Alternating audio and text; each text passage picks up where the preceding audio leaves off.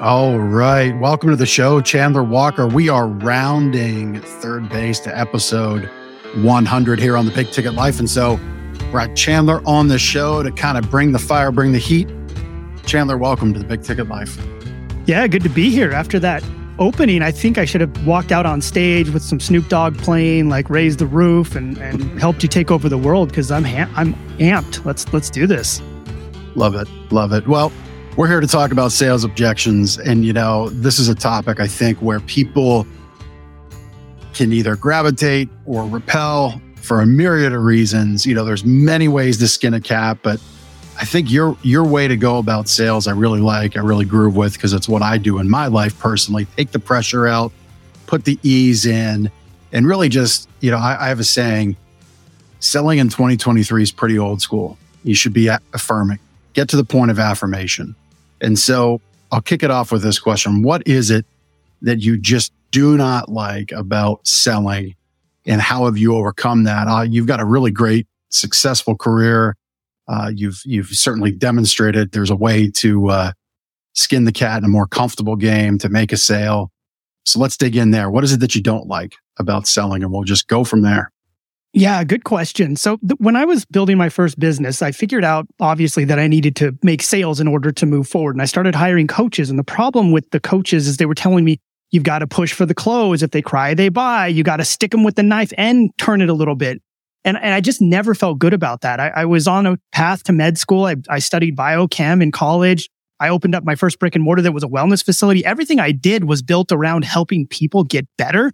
And so I felt like as I was building my business and learning how to do sales by being manipulative and focusing on these aggressive tactics, I was going against my own being. I was going against who I was. I wasn't helping people. I was setting myself up for a career to where I was pretending like I was here to help people, but I was manipulating them to make a decision. It felt like a complete farce to me. Yeah. Yeah. It's interesting that you would use those descriptors of what sales coaches would tell you to go do. In one of my businesses, mattress industry, we have a group, a private Facebook group, and there's often talk about sales and sales technique and sales tactics. And it's, listen, there are people in that group who've probably reached levels of success that I haven't. And then there's others that are on the way up. But it really dawned on me. I wonder how our collective customer would feel reading that. How would the customers that those sales coaches are through putting their advice and input into you and others, how would they say things differently? Would they speak differently? Would they think about the people that we transact business with differently? If they had an eye, if you will, an ear into those conversations. Yeah, 100%. I think one of the problems with traditional sales is people get so wrapped up in just getting someone to make a decision, they forget that they're speaking to an actual human being. And ultimately, I think the problem with this at the end of the sale is we get a lot of refund requests. So people come back, they have buyer's remorse, they didn't want to do it, they changed their mind. And that's ultimately the result of those aggressive and manipulative tactics. And so I think if we think about the actual person we're talking to, and my viewpoint is always from the best interest of who I'm talking to, the best interest of the person that I'm selling to, so I can help them understand from an emotional viewpoint and a logical viewpoint why what they're doing makes sense or doesn't. Sometimes part of the sales process is telling someone that they shouldn't do this right now, that this isn't the best fit for them, that maybe they should wait, maybe they should think about it. Because the more you push them, the more they make an emotional decision. Then when logic kicks in, they're like, oh, what did I do? I don't want to do this. Can I send it back? Can I return it? I think I made a mistake. And you see this a lot in like the coaching industry. You see this a lot in most of these emotionally driven sales related industries. Yeah. Yeah. It's always the right way, the right thing to do when it's the right thing for the customer. As an example, I know many times our sales team at the store has helped people who've been dissatisfied with a recent purchase. Their back still hurts. Their neck still hurts. They're not sleeping great. But it's only a year or 2 years in, and they're a little frustrated. And we just take a different approach rather than sell them something else again. We say, well, you invested in something pretty nice. And what happened is the prior person did you a disservice by not explaining all that can go along with that mattress. We can make it a system where the head and the foot elevate, where we relieve that back pressure. And it really seems like that's what you need the most. So rather than throwing everything out, let's put this engine underneath that you can have for multiple mattress purchases down the road. But if you truly have back issues, if you truly have snoring issues, restless leg, all these issues you're communicating, let's get that under there and then come back and see if a mattress, they left out the position. They talked about support. They talked about comfort. They left out the position change. Let's get the position change in there and see what happens. More often than not, those people are really, really happy. It's about affirming that you've got the right fit. To me, that's where I go.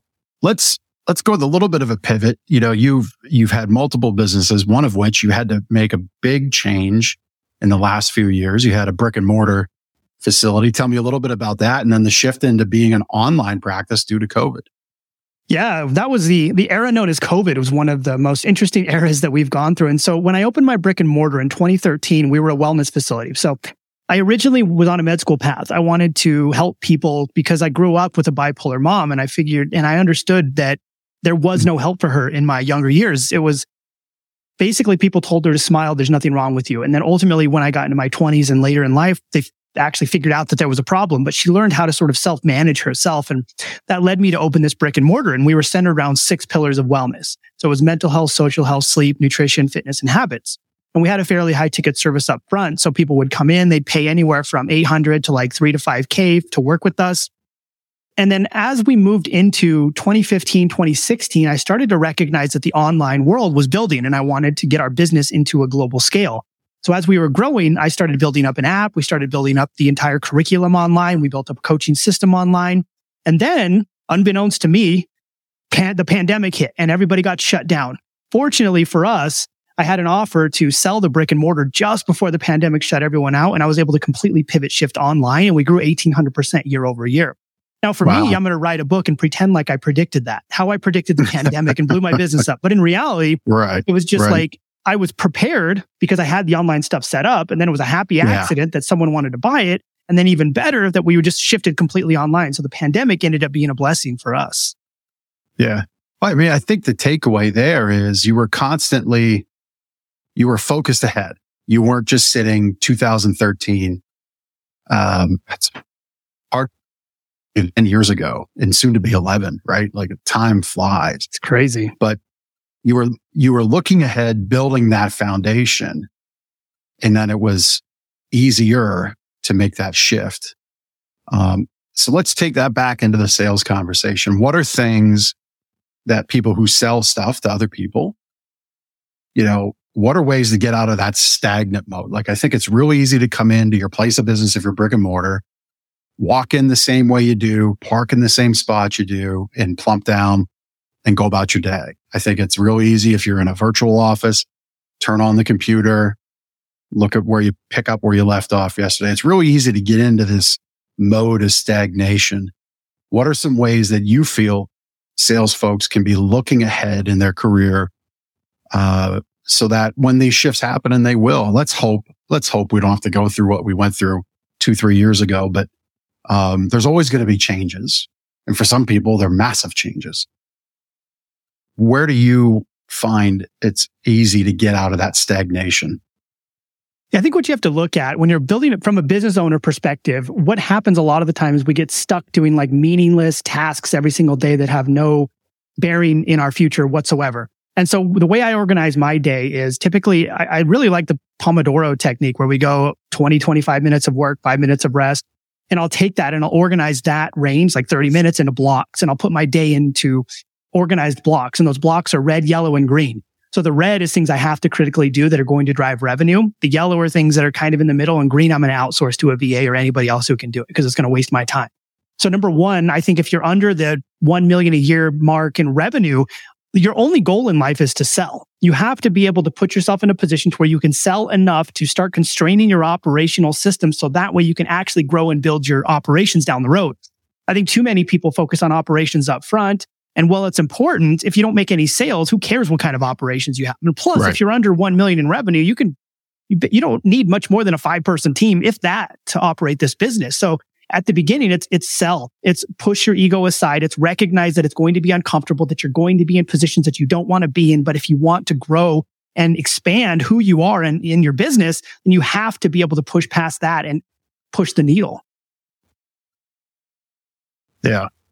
Yeah. It's funny you would bring that up about building systems, about building process procedure before selling anything.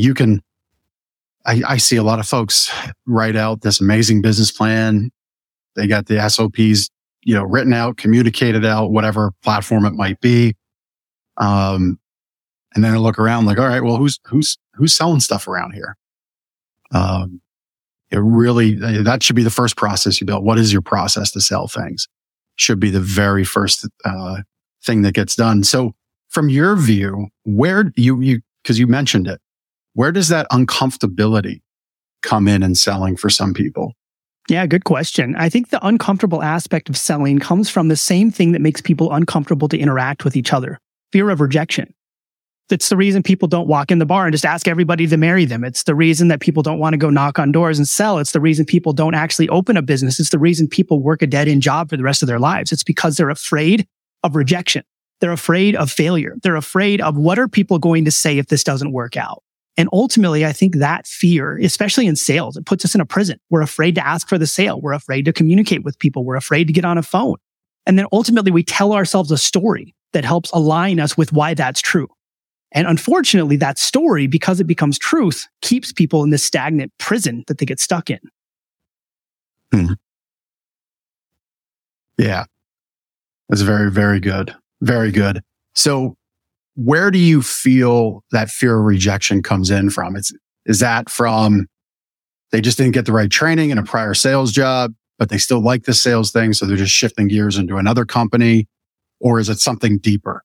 I think you touched on that a little bit with your wellness facility. Your mother had mental health, bipolar, I think it was. Yeah, that's right. Yeah. So is there something deep down that sets people back in that fear of rejection? Have you found?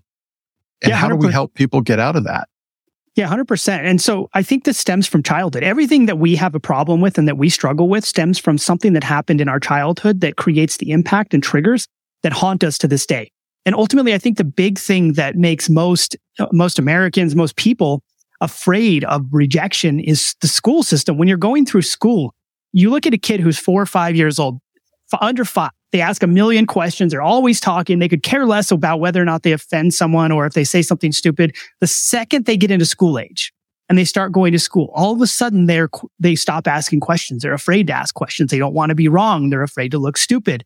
And so I think the problem is we create this public ridicule of people in the school system to where they're afraid. They don't want to be wrong. Someone calls on you in class and you're wrong, and every kid makes fun of you. The teacher tells you that it was wrong. There's no appreciation for the process. And I think that's what kills people. There's no appreciation for the fact that you went through a process, that you built a process, that you understood something and the gears were turning, but ultimately you were wrong.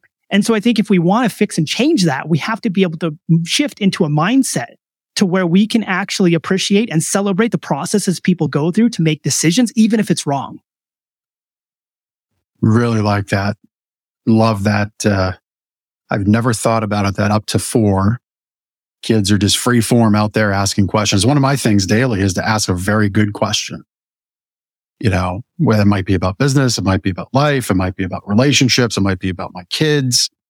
But, that's one thing that's in your head that just gets your brain working, gets that organ pumping, working hard all day long, really thinking, kind of pushing out the noise of what society and what we would almost voluntarily put on ourselves. But asking good questions, I think, is one of the most powerful things. So I'll put this to you.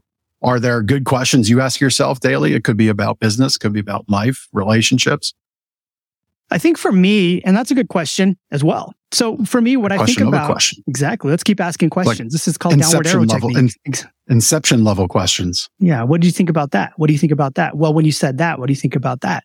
And so for me, I sometimes get lost in thought. I often, especially when I'm driving, I'm thinking the whole time. Sometimes I don't know how I teleported to the place that I ended up while driving. And so I'm constantly asking myself, was today, what did I accomplish today? When I had that conversation with that person, what happened there? How did that go? Why did it go that way? I have a 4-year-old. So was I in a place to where I was there to facilitate her best experience with life today? This week, what happened? How did things go? And I've found that if I constantly question myself, and not questioning myself from like a place of, hey, like, why'd you do this? You suck. But questioning myself from what did I do? How did I do it? Why did I do it? And what did that process look like? It puts me in the state of forever thinking and just going all over the place with who I am and why I'm here and who I'm becoming. And ultimately, I really start thinking about what's going on and why. And if you can see that video there, I'm teaching my daughter how to do Irish boxing. So we're up here. It was one of that reel had like 15 million views, but this is the kind of things that I do. It's sitting here and it's questioning the experience, questioning the things we go through, questioning the why, and trying to understand what am I even doing and where am I headed? Yeah. Love it. So 15 million views on that one. That thing blew up. Yeah. It was, that no one had kidding. 15. There was 3 in a row, 15 million on that one. Then the next one had like 12 and the next one had like 700,000 or something. Went absolutely ballistic. I want to get back to that. I have a couple questions about that, but Dave Gatto just tuned in. Chandler, you would love Dave's story. So David, if you're still watching, still listening, man, stay tuned, chime in with some comments, because Chandler, Dave's a guy who, ran into the law, got into the court system, penal system, came out and, I can share this because he's shared it publicly, but this is a guy who sales saved his life. And he would readily tell you that. This is a guy who, just started door knocking, going around asking, can I clean your gutters? Can I paint your house? And eventually found his way to fencing and realized that fencing a lot of people want. There's a great value there. People need it. It's difficult to put in.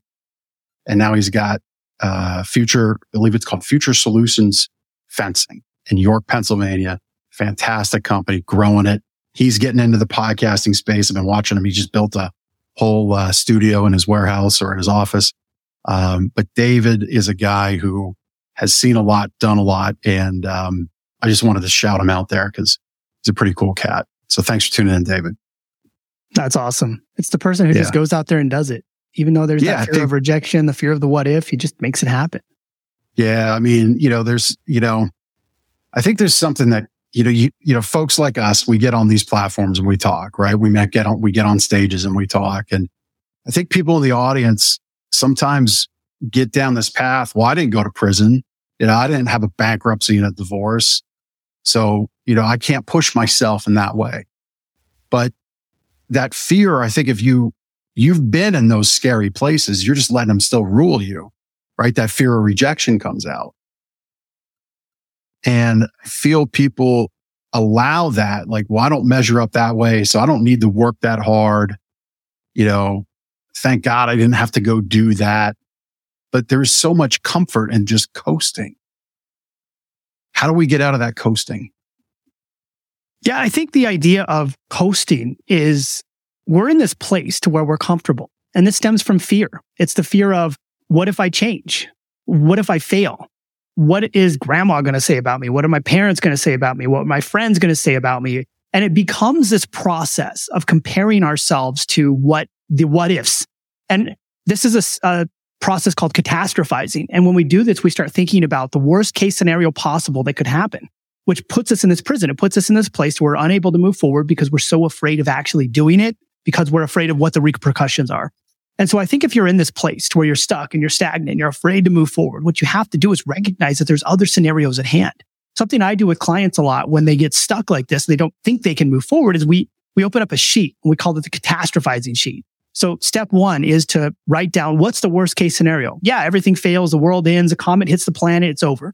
Scenario 2, what's the best case? Oh, well, everything works out. I finally get out of this thing. I don't have this job, or my business grows and life is good. What's the probable scenario? Well, probable scenario is it's probably going to work out, but it's going to take some time. It'll take some effort. And at the end of the day, it doesn't really matter what people think of you. And so when we can shift our mindset from the catastrophizing aspect of everything's bad and horrible and the worst that could happen is going to happen, Two, here's the scenarios. We shift from an emotional framework to a logical framework, and we're able to self-analyze the situation to recognize and understand that it's not going to be as bad as you're thinking it is. And it's not going to hold you back, and people aren't going to judge you, because guess what? Every person on the planet wishes they could actually do what you're doing. They just refuse to because they're in the same exact place as you. And we always compare ourselves to other people. And ultimately, because of that, every one of us stays stuck. We live in this world to where everybody cares about everybody else except themselves. Mm-hmm. Yep. I can raise my hand right here. I'm one of those people. I'll put myself last all the time. And only up until this year, I've been focused on making sure that I'm in the best spot possible to help even more people. So that catastrophizing plan. So I think a lot of folks can work through those exercises in their head. Is the secret in getting it down on paper? 100%. And so a lot of the stuff that I talk about, I learned it in college because my mother suffered from bipolar disorder. So I really got deep in understanding cognitive behavior therapy, acceptance and commitment therapy, and really understanding these psychotherapeutic modalities. And I was lucky enough to have a friend who is a doctor in clinical psychology to mentor me and really help me understand and work through this kind of stuff as well. And I think the secret to a lot of this is writing it down. After a while, you can kind of go through it in your brain, but in the beginning, it's really challenging because it's all fumbled and jumbled and all over the place. But the second you start writing it on paper, for some reason, it becomes real. And that's why journaling can become so powerful. And for me, I'm not a huge fan of just writing positive affirmations because it pretends like the negative doesn't exist. But when we write things down, like catastrophizing in the scenarios, it really helps us outline and create that logical thing right there in front of us. Yeah. Yeah. That's a great exercise. I think everybody should kind of rewind the last 4 or 5 minutes and really listen to that worst case possible scenario, the very best case scenario. And then what's down the middle? What's likely to happen, the probable scenario. And then identify those steps to get there really aren't all that scary. They're certainly not nearly as bad as the catastrophe, but what if they are as good as the best possible scenario? That would be a pretty cool thing to have happen for yourself. Let's, so those reels, we're going to kind of spin back there. And then I want to dig in our pre-show. You talked about, I believe it was 3 pillars, around selling. So I want to really give you some time to talk about that because it's very interesting. But you do these reels and you get tens of millions of views. So was that planned? And then what happened on the other side of that?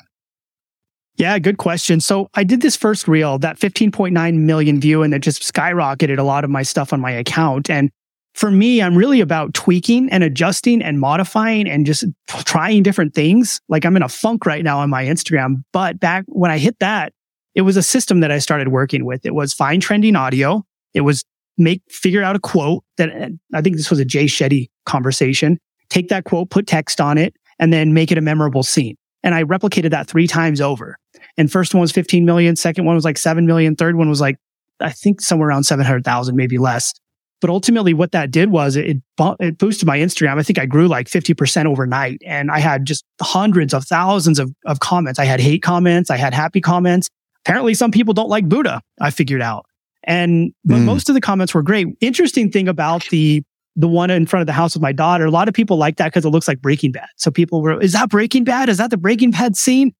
And then what happened after that was I got a ton of DMs and I got a ton of people like clicking on the links in my bio. And ultimately it grew our business quite a bit as a result. So I think those instances created a snowball impact. And because I was already prepared, I already had the links in my bio. I already had call to actions. I already was posting content regularly.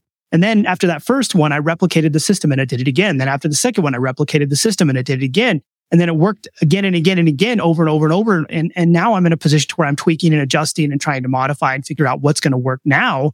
But ultimately, I think the process of figuring out that kind of stuff is a process of figuring out, okay, what does the algorithm want? And for me, it was, okay, trending audio. Why trending audio? Because there's a ton of eyeballs on it. Those things have a ton of reels attached to it. Instagram's going to feed that to the feed higher because it's already a reel. Now it's a reel attached to trending audio. So now you have double the engagement. Then we find a memorable quote that people can connect to from their best interest. Then we have a memorable scene that makes people feel happy and cozy. And now you have something that creates a likability factor, a shareability factor, and a factor that it's not spammy or gross. Yeah. Yeah. Love it. And, again, rewind the last few minutes. If you're in sales, Chandler just gave you the game, at least the more recent game, because all that stuff can change, which is why it's important to not stagnate, not get comfortable. But you said yourself, you studied what was happening, studied what's working now, and put that plan into place. And, I would think, you could do that. Some people don't want to show their kids on social media. Okay, that's your choice. But you could follow that formula in your place of work. I mean, if you're a roofing salesman, get up on a roof and do a great inspirational quote with an amazing sunset in the background. That's probably going to get some juice behind it. If you're in cars, you could do it in front of a cool car on your lot. There's all kinds of ways to apply what was just shared. I'm actually thinking right now, I have my team working. We've got a process to talk about, various things that people ask, like what are the frequently asked questions and really what are the should ask questions. And so we're producing this content. I've got my VA team spitting it out. The one thing we're not doing though is putting trending audio to it. We're doing kind of a finished produced upload. I'm wondering if we shouldn't tweak that. It's interesting. I'll have to check that out and try it. We'll only know if we try, right? Exactly. I probably did 500 reels before I hit those. So and that's the scientist person in me. I went to biochem school. And so all that was test, hypothesize, adjust, test, hypothesize, adjust. If it works, break it. If it doesn't, try again. And that's all. Well, and how many people how many people, are willing to do 500 reels? Yeah. Most people give up. Truthfully. Yeah. It's that fear of rejection. I did 3, nobody liked it. I'm done. Instagram's stupid. The algorithm hates me. No, not really. Right. You're catastrophizing. Let's go through the scenarios and then let's just keep doing it. Sometimes I call this it's the dumb pathway. You just got to be dumb enough to keep doing it until it works. And I tell a lot of people that. Why did things work out for you? Because I was just too dumb to stop trying. And eventually I figured it out. Yeah. Yeah. Well, my friend Dave, who chimed in, I wouldn't say he's a dumb individual, but man, he was a determined individual, because he saw what life would be like, because he had that taste. He had that taste in prison. And when he got out, prayed to God, said, please just, he has a very cool story. So I'm not going to rob it of him because he deserves to tell his own story. But he asked for that. He asked for that opportunity. It was placed in front of him. It wasn't pretty. It wasn't easy, but man, he took it. And so I think if, to put a little bow on this part of our conversation, sit back and ask yourself that question. Is this an opportunity in front of me right now or not? And if you think it's not, ask yourself why, because it probably is. You just may not see the end, but it is the start. Exactly. Yeah. So in our pre-show, we're talking about these pillars around sales, and I really want to give you some time to kind of unpack all of them. So you are big on compassion and compassionate conversations, and using those conversations through selling. So I'm going to turn the floor over to you to share these pillars. So let's dig in. If I have questions, I'll interject. I like it. Let's do it. So when I look at sales, there's 3 main aspects that I look at. Number 1 is detaching from the need to sell. And the reason I say that we need to detach from the need to sell is because sales and even business ownership is very commission driven.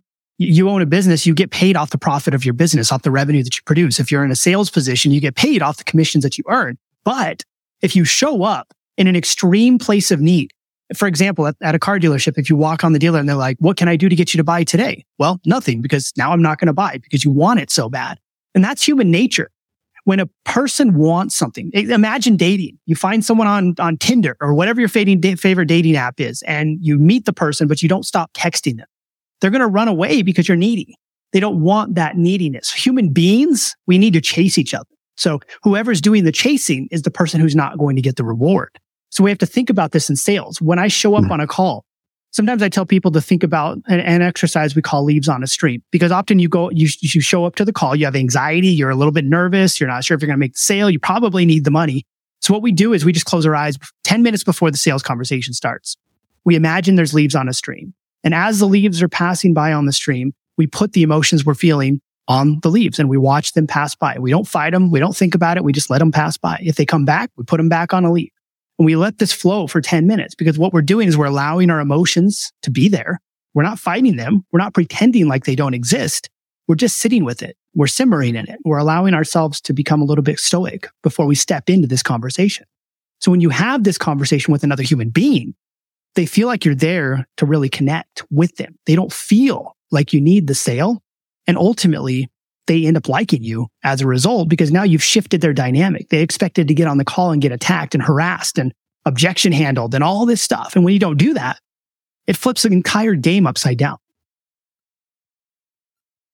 I love that. I love that your process allows people to feel those fears, those emotions of rejection, that anxiety.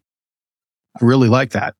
Chris is an amazing producer. I was half expecting him to quick pull up a video of leaves on the stream, but that was pretty specific. So we'll let him slide. But Chris is fantastic producing our show. If you ever need anything podcasting wise, certainly reach out to him. He's in our show notes, Chris at castahead.net, and castahead.net is his site. Real quick, if you're liking what Chandler is throwing down, I'd love a review, subscribe to our show. But specifically, if you like that first pillar that he shared, DM him on his socials. We have those in the show notes here on the live streams on YouTube, LinkedIn, and Facebook. Or if you're picking this up on audio, it's at Chandler _SAF DM Salesy, and he'll get you the link to this free training that he has to further what he's sharing with us today. So again, DM Salesy to at Chandler _SAF and, or click where you're watching this and it'll get you right to what we have on screen. But, no, I love that. Being present, being in the moment. Sometimes that's hard. I have in our process at the store, we call it our sleep assessment. And, it's a tool. It's a tool to shift gears because in a small business, you do have people doing multiple things, right? Like our sales team also functions in dual role as some of our operations and some of our back-end customer service and customer 5-star experience points. And so you're in the midst of that. You might be reaching out to somebody to schedule a delivery and then in comes a customer. How do you make that shift? And so we may not have 10 minutes, but we have a tool. We have a tool which grounds us into, let's get to the point of affirmation with our customers. Let's make sure that what we're showing them is the best fit for their needs. And we just revert to that tool. So I think we're kind of talking about the same thing. It's just a little different modality of getting there. So what's the second pillar? Yeah. So the second pillar is what I call the art of the challenging leader. So one place that's severely lacking in sales typically is leadership. Because a lot of us, we're taught to ask questions, but people are only asking questions to get someone to make a sale and to ultimately get their cash in hand. But the problem with that is you're not establishing leadership. If you establish leadership in a sales call with a human being, you're not going to get objections at the end because they trust you. People will follow people that they believe in. People will follow people that they like. And if you can establish that know, like, and trust factor with people early on, it's no longer an objection handling process at the end because they trust that what you're recommending to them is exactly what they need. And that's what we really need to focus on.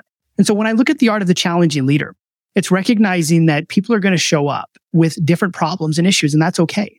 But for me, I need to challenge them on it in an appropriate and compassionate and caring way. For example, if someone walks into say someone gets on a call for a health business and they're like, well, I've tried 45 different diets and I've been overweight most of my life and it's been a struggle. Okay, well, walk me through who you live with, what's going on in your life right now. Well, I have 5 kids and my husband. Oh, okay. Obviously, your kids aren't supportive. They don't care. Kids just eat whatever they want. There's no way to control them. But let's talk about your husband. When you go on diets, when you do these processes and these practices, is he supportive or is he oblivious? Oh, he's oblivious. Gotcha. Well, I mean, that's a little bit of a concern. I'm just not convinced you can be successful without the support of the person who's supposed to be the most supportive in your life. Right. That's a challenging moment. I'm not being a jerk. I didn't say you need to get your husband on the call and buy with both of you. And otherwise, you're not going to be able to do this thing. I challenged them. I told them exactly what they needed to hear that nobody's actually willing to tell them. And I drop my tone when I do it. I stutter. I want you to know that if he can't be supportive, I'm not sure if there's a way to be successful. And I'm not saying this to be mean or a jerk. I just really want to see you successful. And I really see how it's not happening. So what did that do? It challenged them in a way to where they've never been challenged before. Now that person shifted from the problem is diets to, I don't have support at home and I can't be successful without that support. I love that. I love that pillar. Adding a little bit of challenging leadership into the sales process. I haven't heard a phrase that way before. And I've had a lot of these kinds of conversations, both here on the show and in real life. Well, this is real life, but outside the show, in other areas of life. Chandler, welcome to Not Real Life podcast show. Virtual. Yeah, right. We're in the metaverse. We're doing it. Yeah, we're in Facebook land. But I love that phrase of adding challenging leadership into the sales conversation. And I mean, you're 100% spot on. If everybody at home, or at least the leaders at home, mom and dad, spouses, partners, if they're not together on this weight loss thing, I mean, if they're not together on budgeting, if they're not together in the direction of, okay, we're going to send our child to school. What are the things that, what are the behaviors we're going to accept? What are the commitments we're going to accept? If we're going to start a sport and we don't like it, are we going to allow the child to quit? Like, you have to have that united front on any one topic. I really love that. And it is a compassionate place to come from, because you do want to, with your programs, you do want to see, in that case, you do want to see people succeed and lose some weight. You do want to see them feel better, reduce that stress, anxiety, whatever those things were that you helped people with. I really like that, the challenging leadership aspect. Any other examples that you want to share there? Because that's like, you got my mind spinning. Yeah, good question. So the main things that we look at with being a challenging leader, number one, if spouses aren't on the same page, it's going to be it's never going to work. Number two, what we have to challenge them on are feelings of not being able to complete the task from triggers that happened in the past. So often when I talk to people, let's take health as an example again, they'll say, well, I can't lose weight. Okay, well, why do you think you can't lose weight? Well, I've tried 47 different diets. Gotcha. How long has this been going on? Well, since I was a kid. Okay. Well, walk me through what happened back then. Well, when I was growing up, we always ate at the dinner table together. I had to finish my whole plate, blah, blah, blah, blah. Okay. Well, that's a bit of a concern. Why would my childhood be a concern? Well, if you had to eat your whole plate as a kid every day, I think you might have a pattern of overeating. And unfortunately, no diet in the world is going to work for you unless that pattern can be resolved. Yep. I'm one of those guys. For me, it was my great-grandmother, Depression era. She grew up. And I would always ask her, why do you save food in tinfoil in your fridge, Grandma? She's like, well, we grew up when, food was hard to come by, so we'd save it. And she was one of those, you got to eat everything that's on your plate, right? And so I've taken that over, and I've watched, been really cognizant of that as of late, especially. So real interesting that you bring that specific example up. Kind of a confirmation from the universe that I'm on the right path there, on a personal level. All right. So I love all that. What's the third pillar? Yeah. So the third pillar is what I call level 5 listening. And so part of the process of being good at sales and just being a good human being is listening. But we can't just listen to listen. We have to learn what I call the empathetic style of listening. So when we think about this, level 1 is just ignoring someone. Like, you're talking and I'm off back there doing whatever, and I'm not listening to anything you say at all. Level 2 is I'm kind of listening, but I'm on my phone. I'm over here like on Instagram and you're talking. I'm like, yeah, whatever. Yep, And then you ask me a question like, wait, what'd you say? Because I wasn't paying attention. I was kind of pretend listening.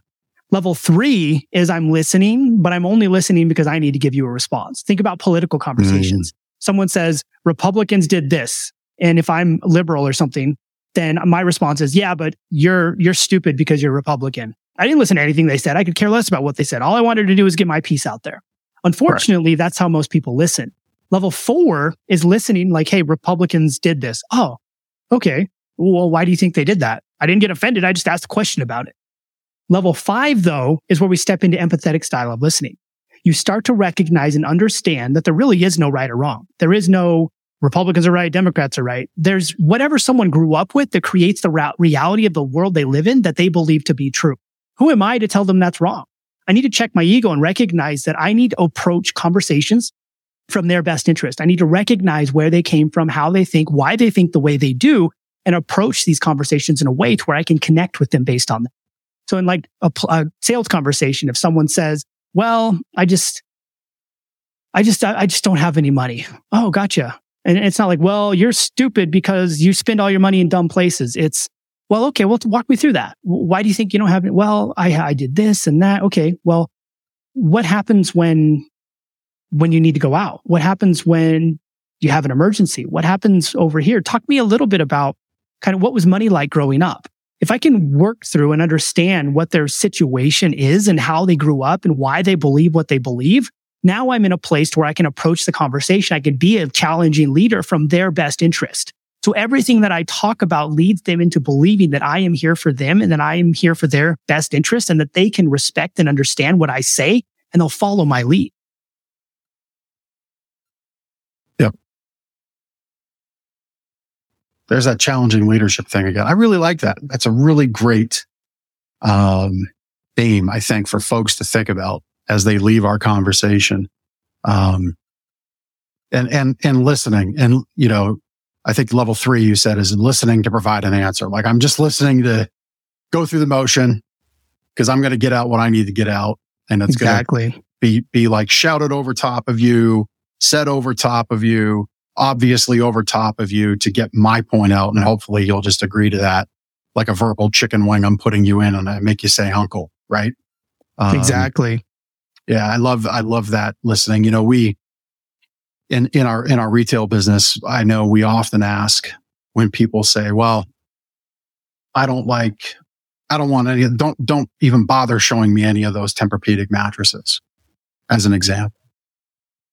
And a lot of folks in our industry would immediately default into the feature benefit discussion that the sales rep trained them on last week. Yeah. Other customers said this, but what we found. Right. Instead, we just say, tell me, okay, not a problem. Tell me about your experiences on one. What's that been like? And more often than not, it's a friend, a family member, a coworker that had a bad experience, that had an experience maybe that they don't want, that might have been good, but just not for them. And it's that immediate ask, that immediate better question and response that gets, kind of peels back the layers of the onion, the defenses, and they just get to say what their experience has been. And then just follows down a path. Tell me more about this. Tell me why that's important. Tell me why you don't want that. And it really just gets down to the truth. I love that challenging leadership aspect, though. I've never heard it said that way. I'll say it again. I like it. Really like what you're putting down. So if you like what Chandler's got, he does have a gift for you, which some of my guests have. So I appreciate that. For my listeners, you can DM Salesy to his social channels at Chandler_SAF. Again, we've got them in the links here if you're checking this out on social and in the show notes on audio, courtesy of our great producer, Chris, who's produced the show today. Cast Ahead's info's in the show notes too. So check that out. So when they get that, you're going to send them a free training. Just as we look to wrap up our time, what's going to be the outcome of that? What do they get? Yeah. So basically what it is, it's just the entire 9-step framework of how we detach from the need to sell, what the art of the challenging leader actually looks like, and the process of level 5 listening. So it's essentially what I call a sales framework that you're going to get, my entire framework for sales, not necessarily a script, because I feel that we need to be able to actually speak from our own person, but you'll get the entire framework that's mapped out into 9 steps that can help someone master this sales process and not feel manipulative, not feel aggressive, or not feel salesy when you're talking to customers and consumers. Yeah, I love it. So that's, we've been showing that on the screen. The link's a little long, so it's probably just easier to direct message Chandler. Again, DM Salesy, and he'll get this link back to you. It's certainly here on the screen. We've had it. If you want to type it out, you could. But my guess is if you pick this up afterwards, it's just be easier to DM him. So that's really great. Chandler, I've really appreciated your time today. Great conversation. Anything to share with people as we part? that you would want to leave them with? Yeah, one last thing. I think we live in a world where we're all afraid. Everybody lives in a place of fear because we're worried about the what ifs. What if it doesn't work? What if it doesn't make sense? What if people laugh at me? What if they call me stupid? But just recognize that if everybody lives in that place, we live in a pretty stagnant world. And the few people who can step outside of that, who say, who cares? I'll face it. If it's a problem, it's a problem. If it's an issue, it's an issue. But I'll step forward and I'll build exactly what I want to build. Those are the people who ultimately become the most successful. Those are the people who build the empires. Those are the leaders of the world. In order to be a leader, in the beginning, you have to step into a bit of ridicule. You have to look maybe stupid. You have to do something that's against the norm and challenge it. That's ultimately how you not only grow what you're building, but you grow as a person. Every time we step into those zones and those places of uncomfort, that puts us in a new state of life. It allows us to shed who we were and step into who we're becoming. And I think that's exactly what we need to do to become excellent. Love it. I think that's a great spot to end. Focus on that becoming of excellent. Follow those steps that Chandler just shared with you. Chandler, I really appreciate your time today. Thank you. Yeah, thanks for having me. Thank you for joining. Thanks for being on the show. Yep. We'll see you all next week on The Big Ticket Life. I want you to go out there, do life and business on your terms, take up Chandler's challenge. What if you just stepped away from all those things you're fearing, stepped into that place of just not caring about what those fears may or may not be? Don't catastrophize it. Just get out there and go do it. We'll see you next week on Big Ticket Life. Take care. Thank you so much for taking the time to listen to this episode of The Big Ticket Life. You've heard from another amazing guest living their own big ticket life, and now it's time to live yours. First, I'd love for you to take me up on my free gift to you. Claim your gift at gift.thebigticketlife.live. That's gift.thebigticketlife.live. See, all your life you've been told what is and what isn't possible by the loudest voices from the cheapest seats. It's time to finally do life and business on your terms. Sure, you've heard similar things, but without clarity on what can be done, it's easy to have your customers, employees, maybe even partners, and your spouse keep you from truly living a big ticket life. My big ticket methods shift you into that investor seat in your business, away from commodity and away from competition, into a market of one, so you can finally live your own big ticket life. So my gift to you is for you to book your discovery call today, where we'll uncover first the Chivo behaviors, those chief everything officer behaviors that hold you back and why moving into the investor seat in your own business is critical. 2, we'll uncover the premium position that's up for grabs right now in your market that you're missing out on. And 3, which big ticket methodologies are just waiting to be dropped into your business to explode your sales and profits. So again, thanks for listening to this episode. I'd love for you to take action right now, accept this gift, book your call, go to gift.thebigticketlife.live. Again, that's gift.thebigticketlife.live.